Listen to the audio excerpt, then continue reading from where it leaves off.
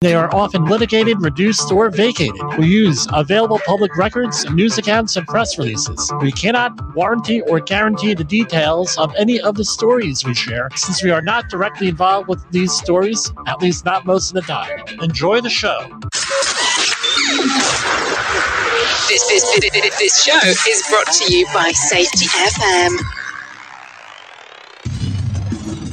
And from the border of liberty and prosperity and the highway to the north, this is Safety Wars for Thursday, July 20th, 2023. How's everybody doing out there tonight? So tomorrow night, I'm going to get this out of the way real quick. Tomorrow night, we're going to have a pre-recorded program featuring, let's see if this will work, 2 nights in a row.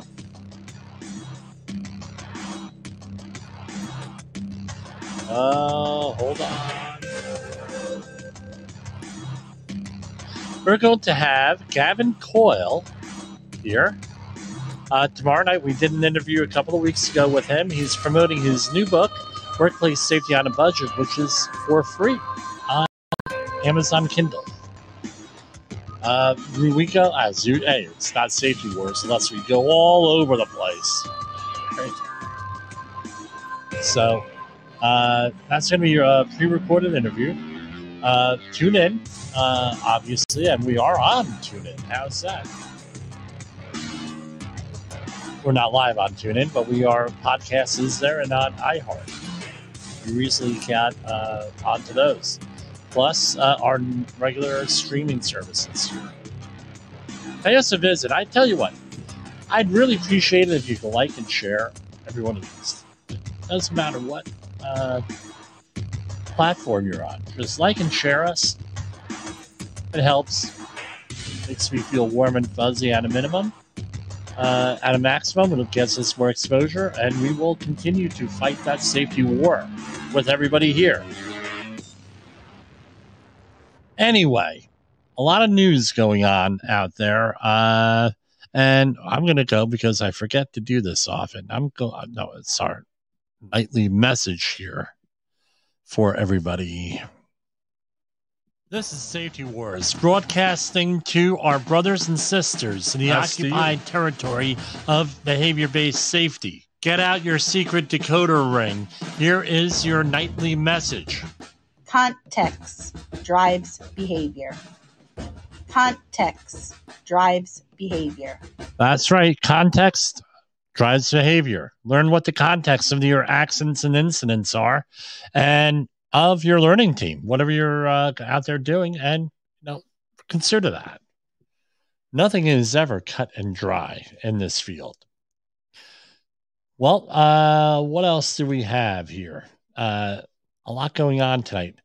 54 years ago, right? 50, and I know I'm going to get comments on this, but 54 years ago today was the moonwalk, the first moonwalk. On July 16th, 1969, the spacecraft Apollo 11 prepared to launch a crew of 3 astronauts into space in the history books. So they landed 54 years ago tonight, or this afternoon, I should say. And again, something, I tell you what, the guys had stones the size of a planet out there to go and do this. It's incredible. Out there, and it still inspires people till today. I know in my generation, everybody wanted to be an astronaut. Now, in today's generation, they doubt that this ever occurred. Well, Jim, that's not fair. Well, yeah, it is fair. I hear it all the time. It's the same people who think that the World Trade Center building was disintegrated by a particle beam weapon. Right? And all that conspiracy. I mean, people got all upset with me back at the time. I said, look, and then you explained to people and everything else, blah, blah, blah, blah, blah. Unbelievable. Now, today, and I will cover politics here, presidential politics. So we'll probably do more. I'm thinking about another podcast dedicated to the presidential race. with today, said Senator Robert F. Kennedy Jr. Had testimony in front of the Congress. I'm going to share it on my Facebook page here. Something really important that he mentioned: shadow banning, cancel culture. I don't know if he really mentioned that for sure in those words, but basically how we are being manipulated. And as we know here, part of the safety war is being manipulated. We're all being manipulated here. Sins of omission, the prior generation might have called them. I know we are on later, and we're on safetyfm.com, the live show. We're going to break away for the outro, for the ending credits here, and then we're going to continue with the streamer until we're not continuing with the streamer, with the video. I wanted to have some clarification from last night.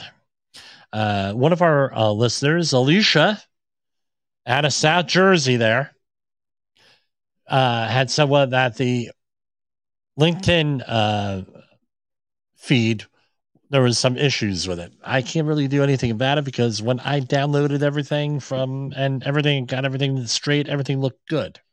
So I don't know, because I upload to 3 other platforms here that I cannot stream to. Brighteon being one, Gab being the other, and Rumble being the third. And everything looked good on there. So, again, the podcast came out good too. So find us on your favorite podcast network. US, I wanted to, so because we could not get a good signal, here's what I wanted to review. I'll read this again. Department of Labor announces rule expanding submission requirements for injury illness data provided by employers in high hazard industries.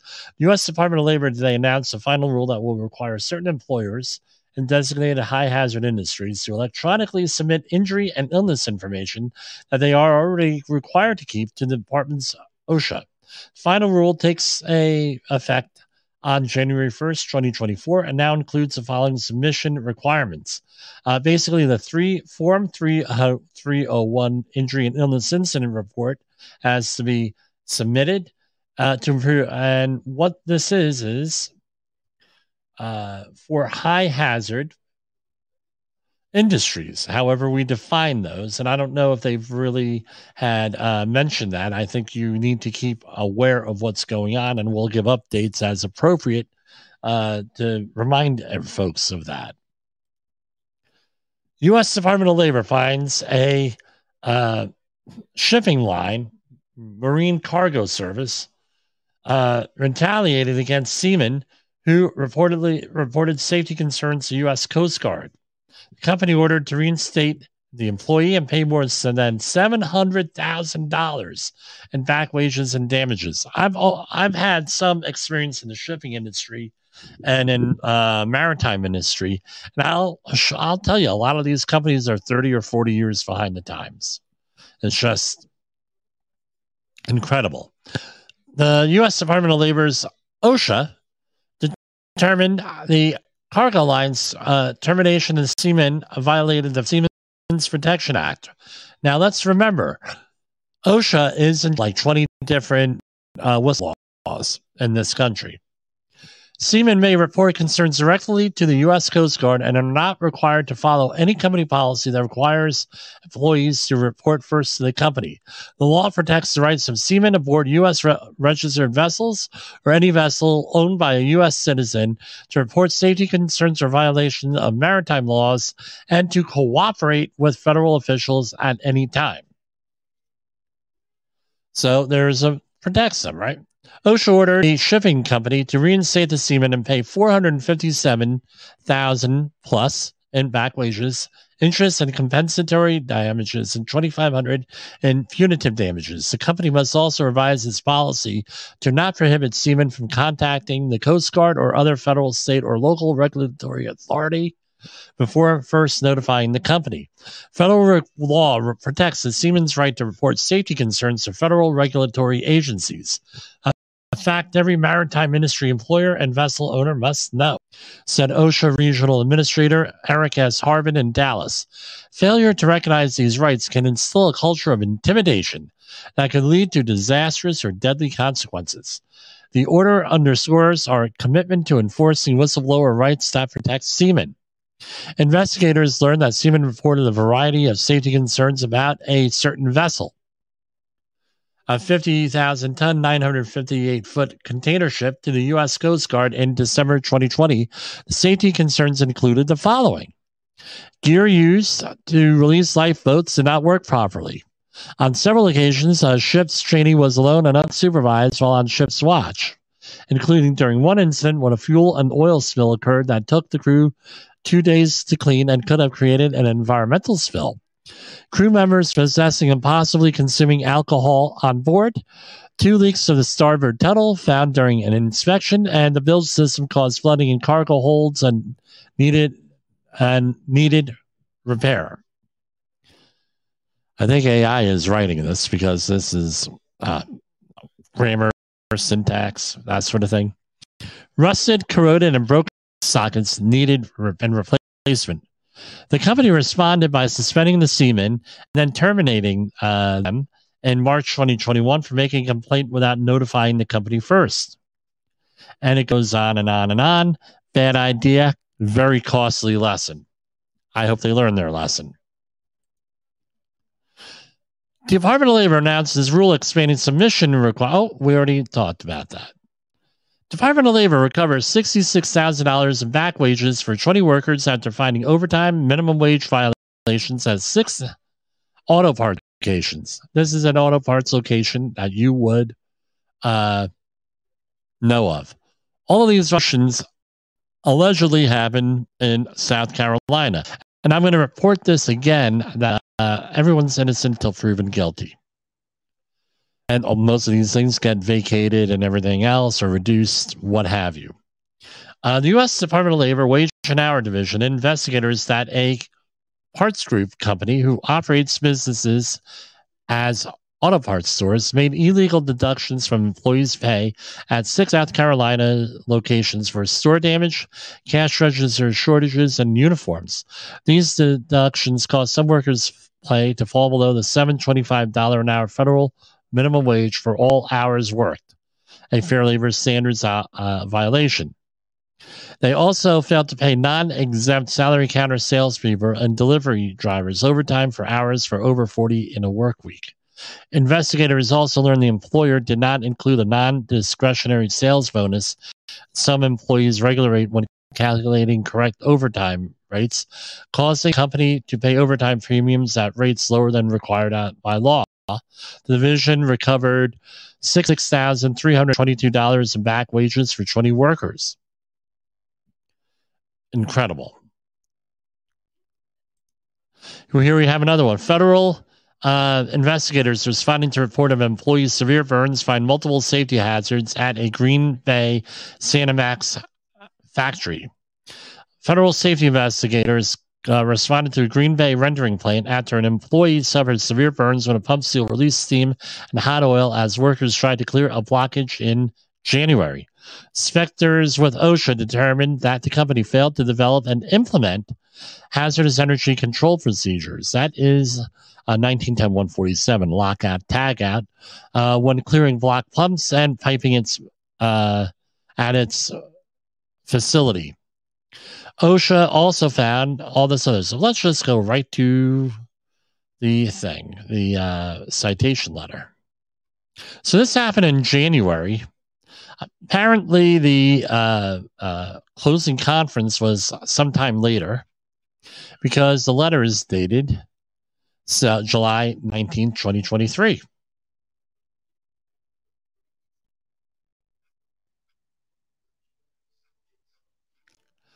Okay, we're scrolling on down.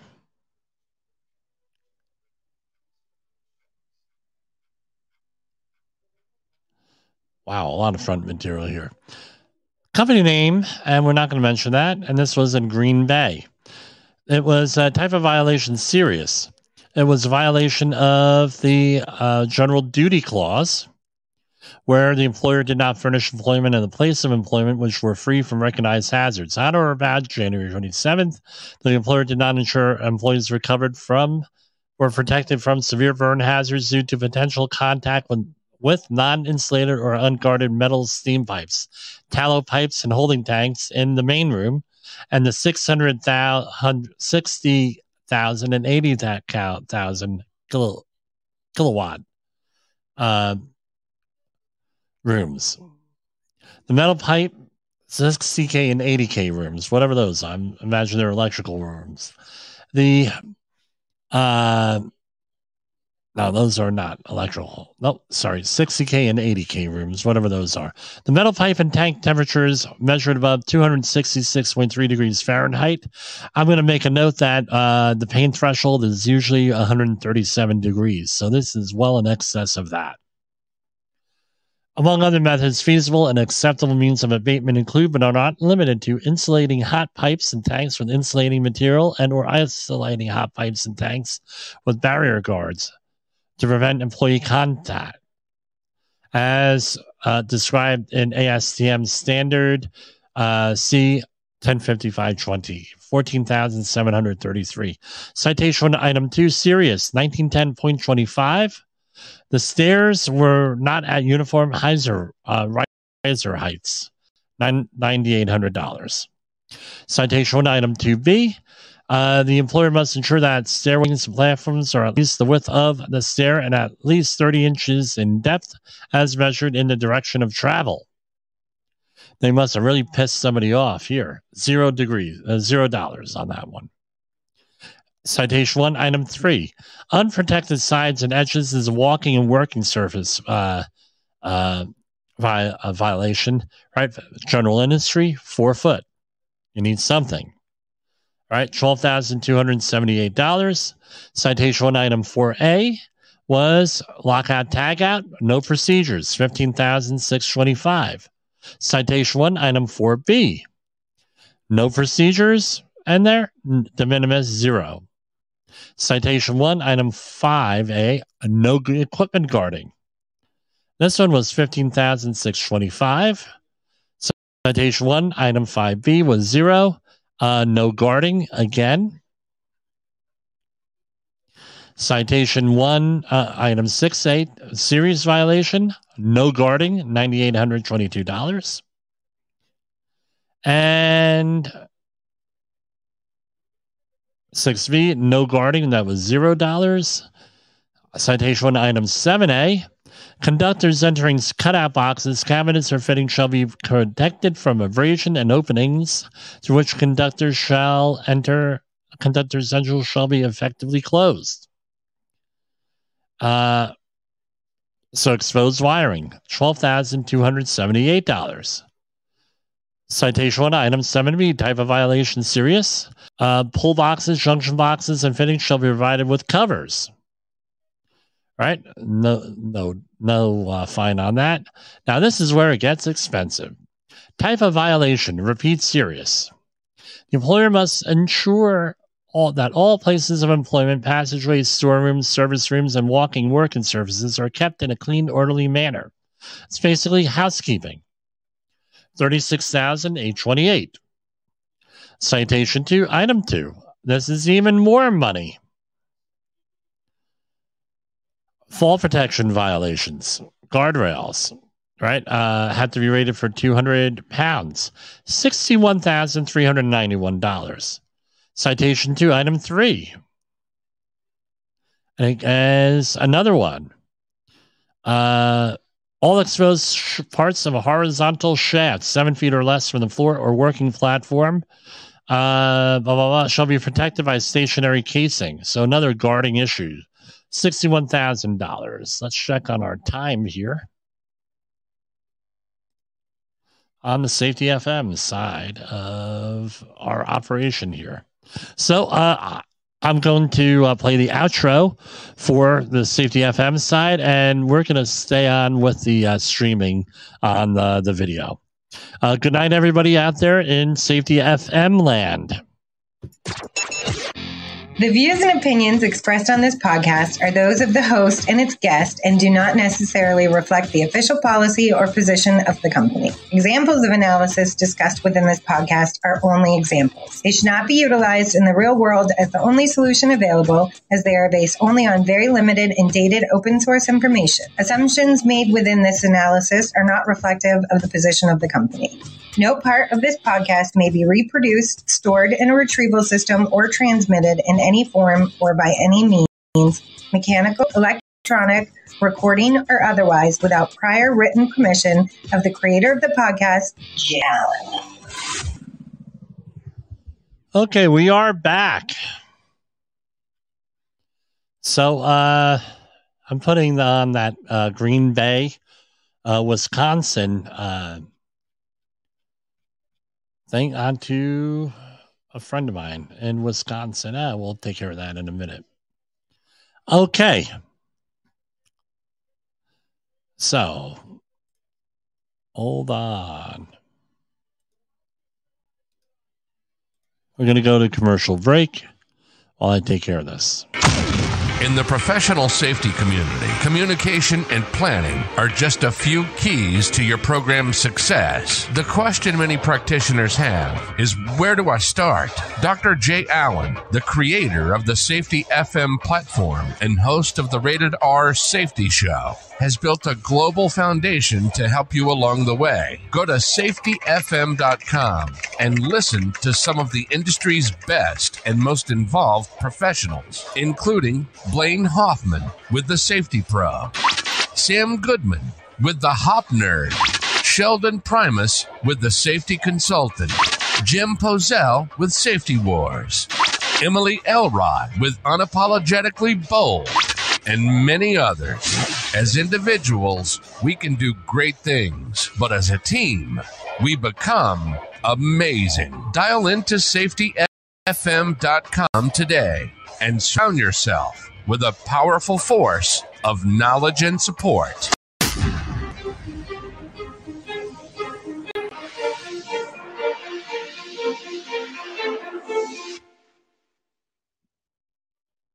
OSHA recordables, catastrophic losses, environmental disasters. You want answers? So do I. This is Jim Pozell with Safety Wars. That's my daddy. Okay, we're going to continue here. We are on the the video streaming section here. So we're done with the Safety FM portion here. Right, we got on the air late. We have issues. I tell you what, at the end of this, what I'm going through, we're going to have a hell of a lot of stories. Department of Labor, but we're getting through it is the point. And by the way, one of our listeners sent me a very inspirational message, and it's much appreciated. This morning, I got a message at 5 o'clock in the morning or so. Just very positive, very uplifting, and I want to thank you for that. If you want health and safety consulting work, training, anything like that, 845-269-5772 or Jim at safetywars.com. No, we're here. We're here to service you. Department of Labor files suit after investigation found a Grand Rapids restaurant owner withheld employees' tips. And I'm not going to mention the name of the restaurant. On July 14th, the Department of Labor filed suit against a certain company and its owner in the U.S. District Court of Western District of Michigan, seeking back wages and liquidated damages for 26 workers. An investigation by the department's Wage and Hour Division found the restaurant used a tip pool illegally and denied employees correct minimum and overtime wages. The department alleges the company owes $75,402 in back wages to 26 workers after investigators found the company violated provisions of the Fair Labor Standards Act when they did the following. These were what is alleged, including the owner, who served as manager, along with cooks, dishwashers, and a tip pool customarily used for servers and bartenders, made illegal deductions from servers' pay for uniforms, aprons, name tags, and lost items such as cooking utensils and eating utensils, resulting in employees failing to earn minimum wage. failed to pay servers time and 1/2 their cash wage in periods when the employer claimed a tip credit. The employer should have paid the time and 1/2 the employee's regular hourly rate. Paid cooks a flat rate, denying them overtime for hours over 40 hours in a week. Failed to maintain any payroll records for at least 2 cooks. Failed to pay 1 cook any wages, and did not maintain accurate time records for employees for at least almost 2 years. The suit also seeks an equal amount of liquidated damages for employees and an injunction barring the owner from violating the FLSA in the future. Incredible here. Other news.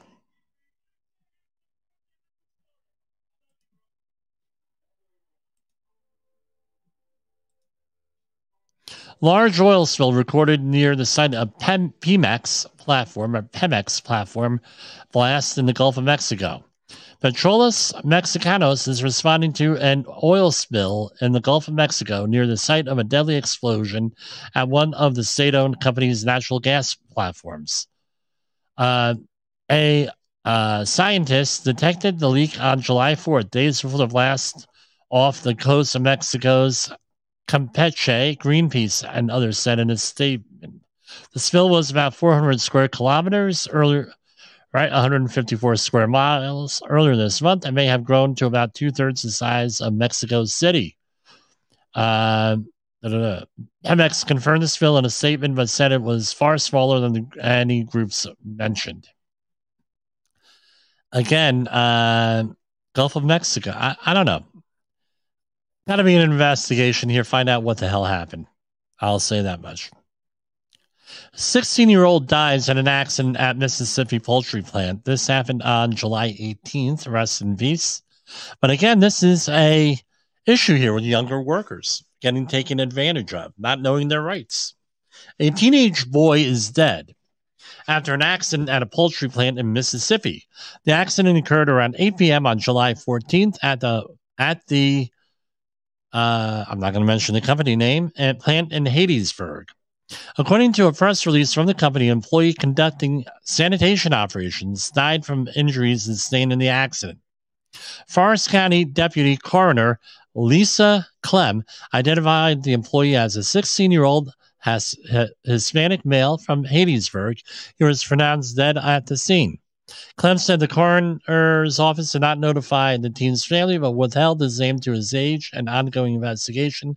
However, friends and family of the teenager identified him in social media posts as Duvan Perez. He was a student at the time of his death. The cause of death is pending an autopsy. In the company's press release, the manager expressed condolences on behalf of the company, the teen's family, and friends. Our employees are our most valuable asset, and safety is our number one priority. We strive daily to work as safely as possible and are truly devastated whenever an employee is injured. Officials are looking into how a 16-year-old was able to work at the plant. By federal law, minors are barred from working at meat and poultry plants due to the Department of Labor's declaring types of work jobs as particularly hazardous or detrimental to their health and well-being. The Fair Labor Standards Act is like the fifth story tonight on here, right?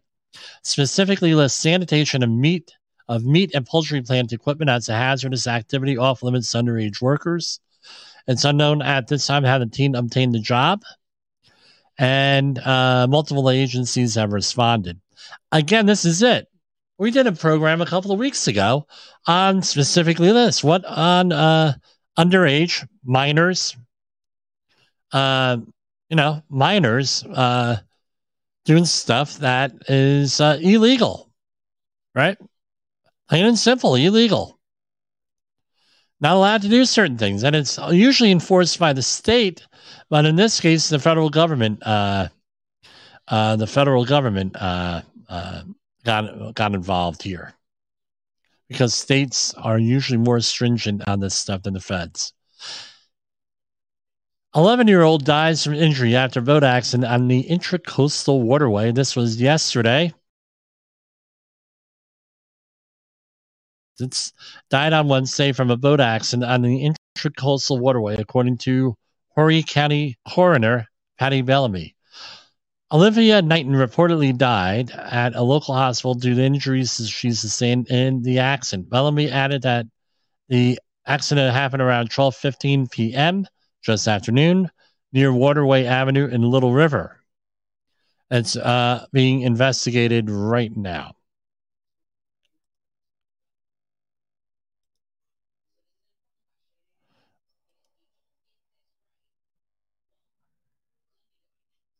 Why? Okay. Apparently, it was a Guatemalan this just came across, Guatemalan immigrant in that previous accident in the poultry plant. Okay. Someone won Powerball in LA. So, everywhere else it would be $1 billion, but in California, it's the equivalent of winning about $250. But I only joke. This is from abc.org. What is abc.org? Is Associated Builders and Contractors. I want to comment a little bit on this. On July 17th, ABC, and this is their press release here, submitted comments to the U.S. DOL in response to OSHA's request for comments on its efforts to develop a leading indicators resource for usage by employers to improve safety management systems. In their comments, ABC supported and commended OSHA's efforts. Leading indicators are proactive, preventive, and predictive measures used to improve workplace safety. And, okay, now, the comments additionally could encourage OSHA to consider ABC's STEP safety management system, which utilizes 25 key components, including a number of leading indicators to help participants improve workplace safety. Okay, let's think about this. When I first started using behavior-based safety, right, was for a major oil company, and that you've heard of when I was still working in corporate America. And I said, you're collecting all this data, right? Collecting all of this data and everything else. And it's not objective, but you're treating it as objective data. Well, what do you mean, Jim? What do you mean? Well, we know what the difference between objective and subjective is. Objective is no opinion. It's without bias. So, for example, you take a measurement and it's 73 degrees out. Right? That's pretty objective. You take a thermometer, 73 degrees. Now, you also have the subjective, where you're out there and you're like, 73 degrees is real hot, but it feels like 90. Then without the benefit of the heat index or anything else, you put down 90 because it looks like that. It's subjective. Maybe a bad example. Subjective is based on the observer's observations, right, on that, rather than objective where it's absolute. So you're out there and you're doing a safety audit. And we talk about this tomorrow a little bit with Gavin Coyle on our interview. So we're there and we collect this data. And he was like, oh, man, I don't want to go out there. I want to collect this data. It's going to make us look bad, so we're going to ignore it. So what do you think happens? Things are biased. You have a bias on those. The things are not what they're supposed to be. So what's my point? They're treating this stuff as scientific when it is the least scientific thing you could ever imagine. And that's where the problem here is. When OSHA is saying we're going to collect this more data, guess what? It's going to be fraudulent. Because the incentive is not to be completely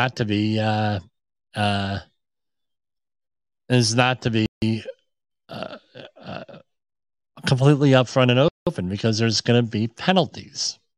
So that's one of the big things. I know it's a good effort, and I tell you what, if everybody was nice and honest and you didn't have incentives where people weren't going to lose their job based on these things, then guess what? Great thing. But that ain't the way things are. Here's another one. This is out of Safety and Health News, right? OSHA proposal, and this did not make the press releases. OSHA is seeking to revive an Obama administration policy that would allow workers to designate someone who does the work for their employer, including someone from a union or other organization, to represent them during an OSHA walk-around inspection. The policy was detailed in a February 2013 letter of interpretation known as a Fairfax memo.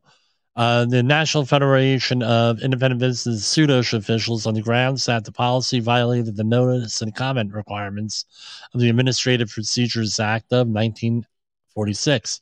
In 2017, the Trump administration rescinded the policy and NFB dropped its lawsuit.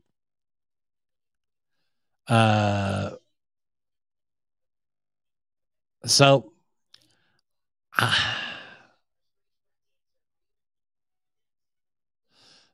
under OSHA's 1903 subpart 8, a walk-around representative shall be an employee of the employer. However, the regulation also allows an OSHA inspector, also known as a compliance, safety, and health officer, to make a judgment call on whether a third party can participate in the walk-around. I tell you what, I don't agree with that. A lot of things go on. I've worked on a lot of right,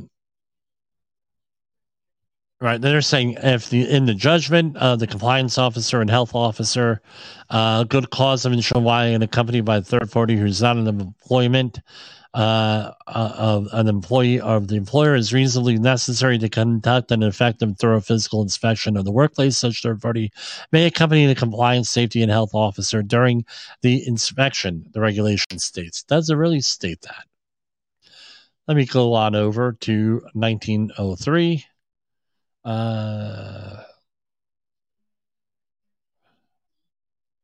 It says 1903.8A, a compliance, safety, and health officer may permit an additional employee representative or an additional representative is authorized by the employees to accompany him where he determines that such additional representatives would further aid the inspection. A different employer and employee representative may accompany the compliance officer.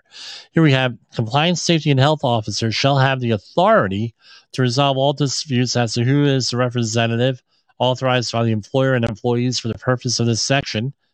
If there is no authorized representative of the employees, or if the compliance, safety, and health officer is unable to determine with reasonable certainty who is such a representative, he shall consult with a reasonable number of employees concerning matters of safety and health in the workplace.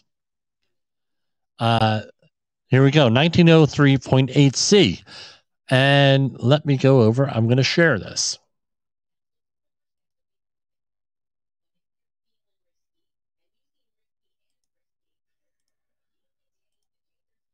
This is what we're looking at, 1903.8C. The representatives authorized by OSHA shall be an employee or of the employer. However, if in the judgment of the compliance, safety, and health officer, good cause has been shown why accompanied by a third party who is not an employee of the employer, it is reasonably necessary to conduct an effective and thorough inspection of the workplace. Such third party may accompany. Now we have letters of interpretation here, apparently. Let me click on those.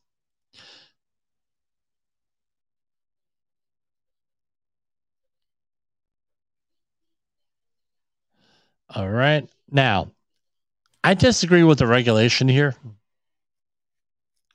What the problem is, from my point of view. I've been on jobs where people have just come onto the job site, have bypassed all different types of stuff on the job site, like PPE requirements, and you have no enforcement authority against these folks under this regulation. Site-specific training, workers' comp issues, what happens if they come there and get hurt? Who's going to be responsible for that? It's like OSHA is throwing on liability onto you. And I don't agree with this. If they're an OSHA employee, different story. Obviously, they would be in there. Or if the company gives permission, that's another thing. But for the OSHA compliance officer to make this determination who's appropriate and who's not to come on to there, maybe if they're a government contractor, that we could do that. We also have an issue of trade secrets and other confidential information. If it's for an accident, now we're dealing with HIPAA type situation. I think it's a bad practice for that. And, you know, with all due respect to everybody, but as always, I say obey the law, whatever that is. Is your safety training old, stale, and hackneyed? Is your safety trainer still preaching a warped version of behavior-based safety? How about safety training that actually addresses your hazards in your workplaces and it's not standardized baloney from 25 years ago?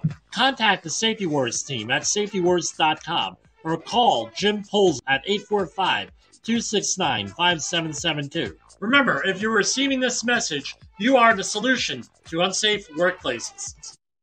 Okay, I have here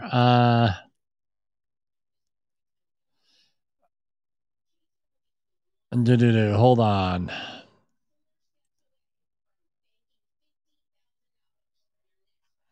All right. OSHA 3030.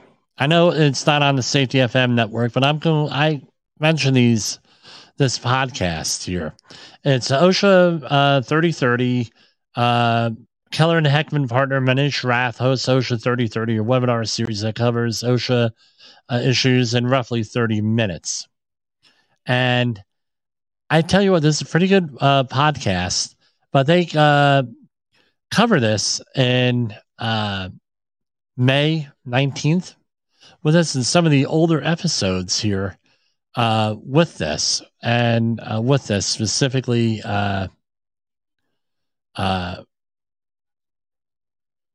specifically on this, on what we just discussed. I'm getting a little tired here. Been up since 4:30. All right. Rough.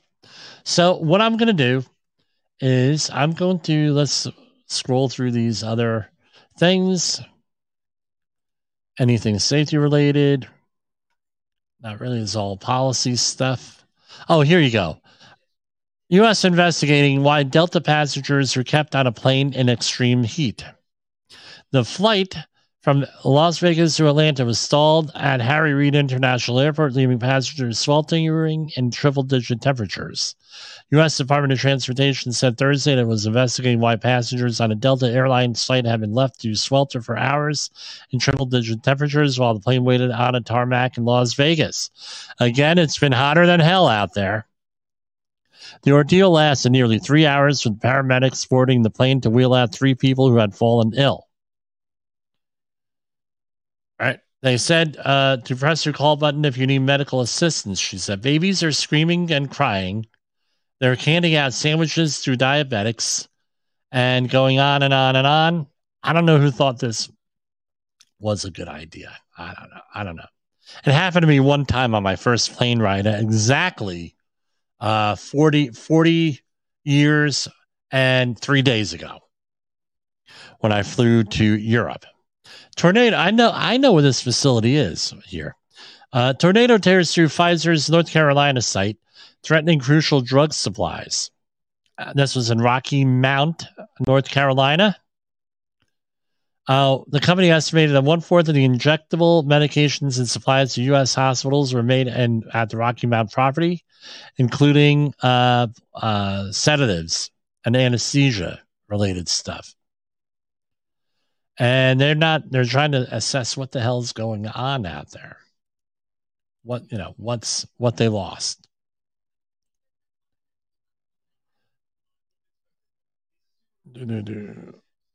Okay, that's all we got for tonight. And I will do our outro again. Looking forward to seeing you on Monday. I have a pre-recorded program tomorrow, if all goes well. The views and opinions expressed on this podcast are those of the host and its guest and do not necessarily reflect the official policy or position of the company. Examples of analysis discussed within this podcast are only examples. They should not be utilized in the real world as the only solution available, as they are based only on very limited and dated open source information. Assumptions made within this analysis are not reflective of the position of the company. No part of this podcast may be reproduced, stored in a retrieval system, or transmitted in any form or by any means, mechanical, electronic, recording, or otherwise, without prior written permission of the creator of the podcast, Jay Allen.